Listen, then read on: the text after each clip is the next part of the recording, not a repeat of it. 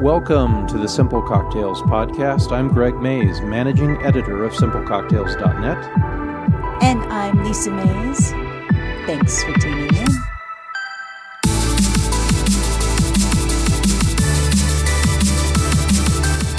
So this is an extra special edition episode of the Simple Cocktails podcast. We've got some interviews for you.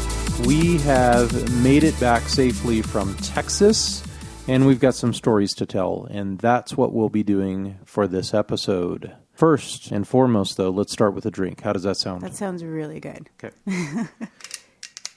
First time we've ever opened the bottle. I love that sound. Yeah, like I said with the last episode, it's not judgmental. When we empty a bottle, that's when I get like harsh on myself. When you open a bottle, it's not judgmental? Right. It's like, oh, freshness. Is that enough? Do you need some extra? No, that's fine. Are you sure? That's judgmental right there, though. Yeah, it is. I'm being judgmental.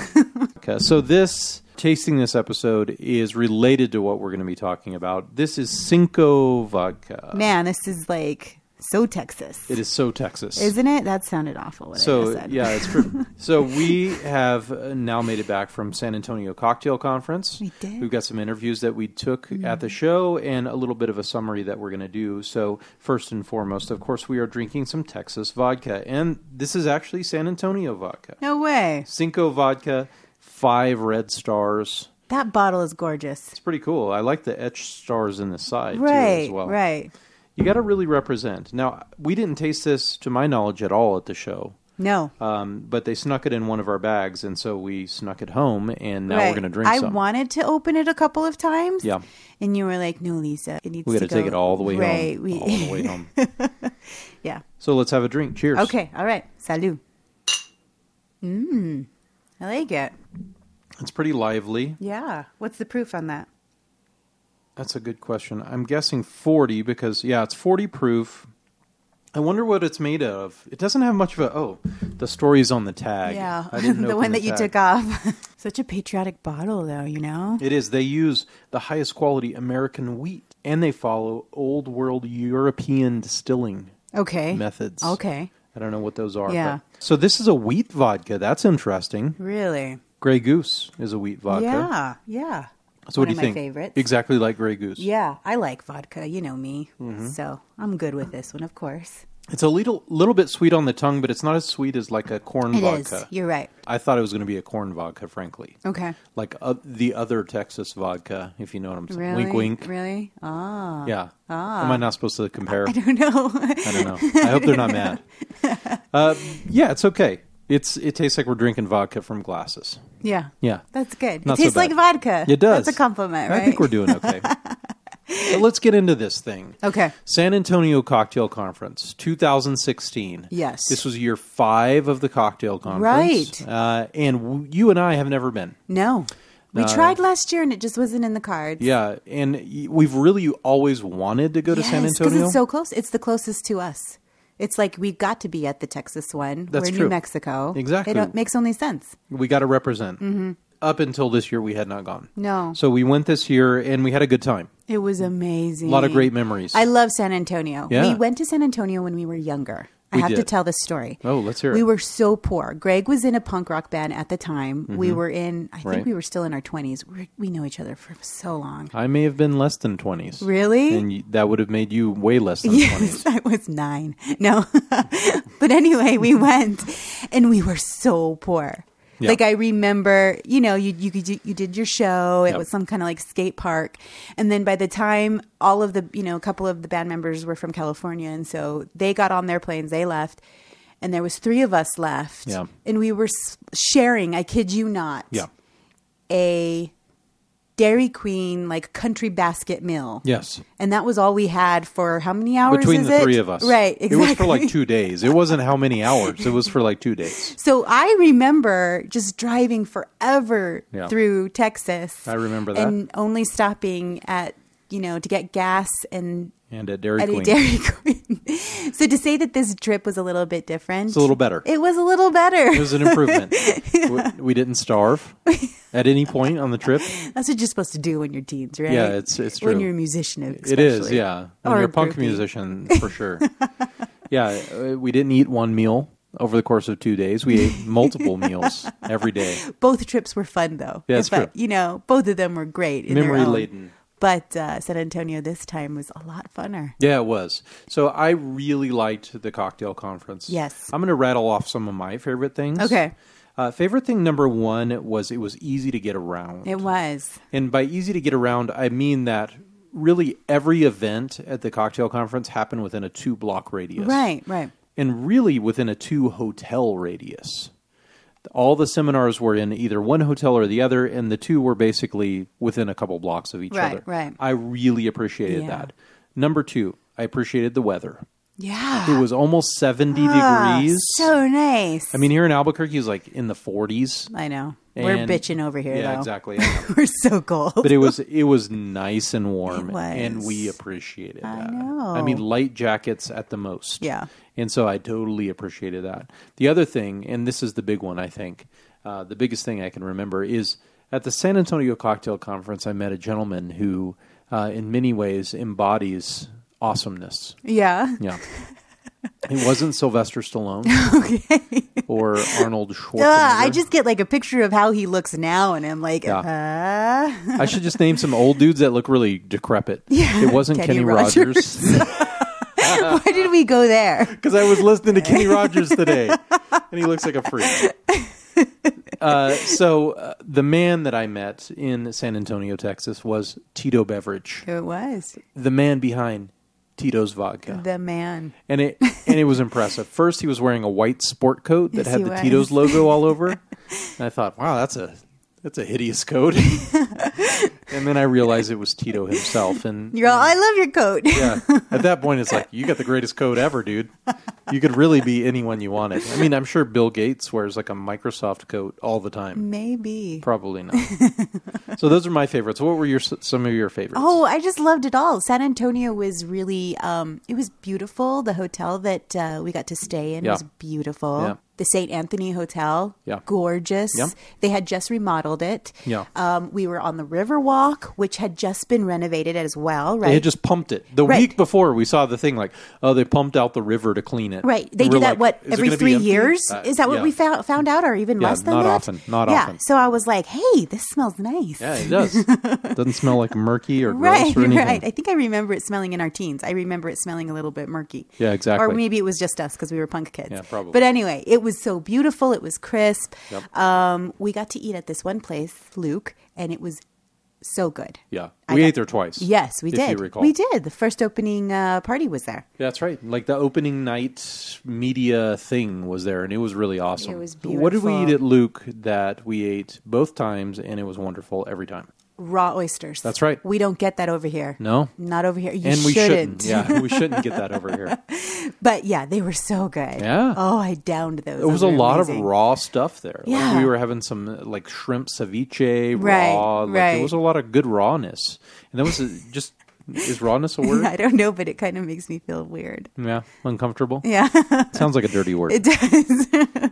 Yeah, so we enjoyed that. Like we had some kind of awesome seafood while we were there. Right. And that was fun. We went there for lunch one day, and you were just like, give me a dozen raw oysters. Right. And then you like, that's really healthy, though. You make it sound very gluttonous. It's not like a, pork loin or nothing. That's true. It was healthy. It's like 12 calories. It was. We had good Just cocktails kidding. there, too. Yes. I had a French 75. They made it with cognac. Yes. And I was like, yeah, that's awesome. Yeah. That's the old school way. You know what I probably. was pretty impressed by is there are a lot of distilleries in San Antonio, in Texas, I mean. in Texas, yeah. So there was this one part where we got to see all of the local distilleries, and I was pretty impressed. There's tons. Tons of whiskey, tons of vodka. Gin. Tequila. There was like 5 kinds of gin. There was prickly pear gin and that all was sorts good. of awesome That was stuff. really It was good. really good. Yeah, I enjoyed that. It seemed San Antonio Cocktail Conference is very regional. Okay. It seemed, what did I tell you? It seemed like everyone at the conference was either from Texas or New York. Really? Didn't it seem that way? I don't know. Yeah, I don't remember. there was a lot of kind of big name New York bartenders there. Okay. And then there was like everybody else was from Texas. Right. You know? Yeah. And so it was fun to be there. I mean, nobody else from Albuquerque as far as we knew. But it was a fun time. It was. So we went through some of the seminars. And one of the seminars we went to, a couple actually, Pamela Wisnitzer. Right. Who she owns Seamstress New York, which is a bar in New York City. Right. And we got to talk to her for a little while. Right. Here's what she had to say. Well, I think drinking behind the bar is a very, there are a few topics in our industry that are really touchy and are really a taboo, and people don't want to ever bring up. So I guess I'm not afraid of that. No. And there was a Playboy.com made a video, a series of videos, and one of them was called Being Drunk Behind the Bar, and that's sort of where I hit my limit of respect. Yeah. And I had all my friends who were commenting on this video, and it wasn't fair for them to portray the fact that, like, we get drunk behind the bar, because that's not what we do. You know, that shouldn't really be something. If they labeled it drinking during work or drinking behind the bar, it's a little bit different, but not necessarily being drunk. That's a bad label. So I wrote a Facebook post on December 17th that got a lot of shares, a lot of talks, a lot of comments, and pros and cons. But I think the best part about it was facilitating the conversation in the first place, and bringing this to light and having people have a forum to do so. Yeah. What do you feel like your role was in the conversation? I don't know. I'm sort of the antithesis to what most people say. I do not drink when I work. Mm-hmm. I don't shun people who do, and I don't shame people who do. Mm-hmm. I think it's totally fine as long as you're responsible and you are aware. So my role in all of this was sort of to bring up the other opposite end of the spectrum, which was, having responsibility behind the bar, not drinking. And it's hard sometimes to be the underdog, and it's hard to stand up against people who've been in the industry for like 20 years bartending who don't feel that way, or like the cool kids club, right. Which does exist. But, luckily even people who didn't agree with me, we're good friends. We talked on the side, and I voiced my opinion in a respectful way, and I love that despite our differences, it doesn't change our interaction, our friendship. Yeah. Awesome. So I'm curious your thoughts. Neither of you and I are not bartenders, so right. We cannot speak from the platform of a bartender. I think it was so nice because I feel like that was part of our philosophy. It went hand in hand, and to see that she was getting so much feedback from that, negatively. So, yeah, that entices me even more. And I had said that at the beginning of the interview, the fact that there were so many people who were against it means that there's a lot of minds that can be changed. Ooh, I like it. So, when she started talking that, I was like, this is brilliant. Yep. This is brilliant. I love that, which is what we're trying to do. The same thing here. Like, invite people into your homes, invite your friends, people you don't even know, right. Because you're going to be reliable towards them. You're going to want to send them home safe. So, getting drunk is really hurts the enjoyment of the spirit. Yeah, it's kind of crazy when you think about it. You think about, like, a chef eats food probably when they're working, right. But liquor's a different animal entirely. Right. And she had some really good thoughts on it. You don't go to your normal day job and drink at work. Right. So why is it okay? I have seen it's an interesting position. You compared it to like chefs tasting their food. I have seen bartenders they'll stick their straw in and they'll take out a little sip just to make sure it's okay. I get that, but then when they're portrayed as, totally getting hammered behind, which I've never had a hammered bartender because I would be so against that. It'd be like, don't you touch you get away from that simple syrup. Right, that's right. Don't you touch that. Yeah. But I'm sure that happens. Yeah. I know if I'm loosened up a little bit, I do things better. Mm-hmm. Yeah, that's right. But you cuss more. That's for sure. I take criticism a lot better. Yeah. No, that's not true. That's not true. No. You're much more violent. All right, so we did one more interview as well at the show. We talked to Lynette Marrero, who is one of the founders of Speed Rack. Right. And I had to sort of walk you through Speed Rack. Like, I'm aware of what Speed Rack is. I've heard about it so often. Yeah. So it's a competition, although they call it like seasons. Okay. But it's female bartenders, and it raises money for charity, I think specifically for breast cancer. Right. So it's called Speed Rack. Speed Get Rack, it? right. Rack. Yeah, you didn't need to do that. No. You know rack? No. Okay. Cut I didn't it need out. to say rack. I just want to say it like 4 more times. Yeah, you do. Yeah, okay. But she had some really good insight into just kind of mentoring and just being wise and being helpful to young bartenders. Right. My name is Lynette Marrero. I'm the co-founder of SpeedRack, and I'm a consultant based in New York City. I've been in the bar industry since I started at the Flatiron Lounge in 2004. The industry was very attractive to me. I came from a performance background, and it was a time for me when, after 9/11, I said I was never going to be in an office again. And before that, I never wanted to be the cliche waiter actor, but I got enchanted by this industry and all that it could offer and how it could really be a true profession. And I love seeing what's happening in the industry. Now it's 12 years in since I started that job, and how you can take all of the lessons that you've had in former careers and business and really break it down. And today's conversation was really about communication. I think it's our biggest, in any business, it's the most crucial skill set to have, and it's listening and how you speak with others. And as bartenders, we are very lucky right now in this renaissance to have a platform to share our ideas, our concept through social media, through all the quote-unquote celebrity that happens as bartenders. So how can you share those experiences within your environment and kind of find balance through that communication is really what I want to just kind of talk to younger bartenders and give them that perspective on life. That's awesome. How are you doing that with SpeedRack? Tell us about SpeedRack. So SpeedRack, we are now, we've raised over $450,000 in the last 4.5 years doing SpeedRack, and we are sharing that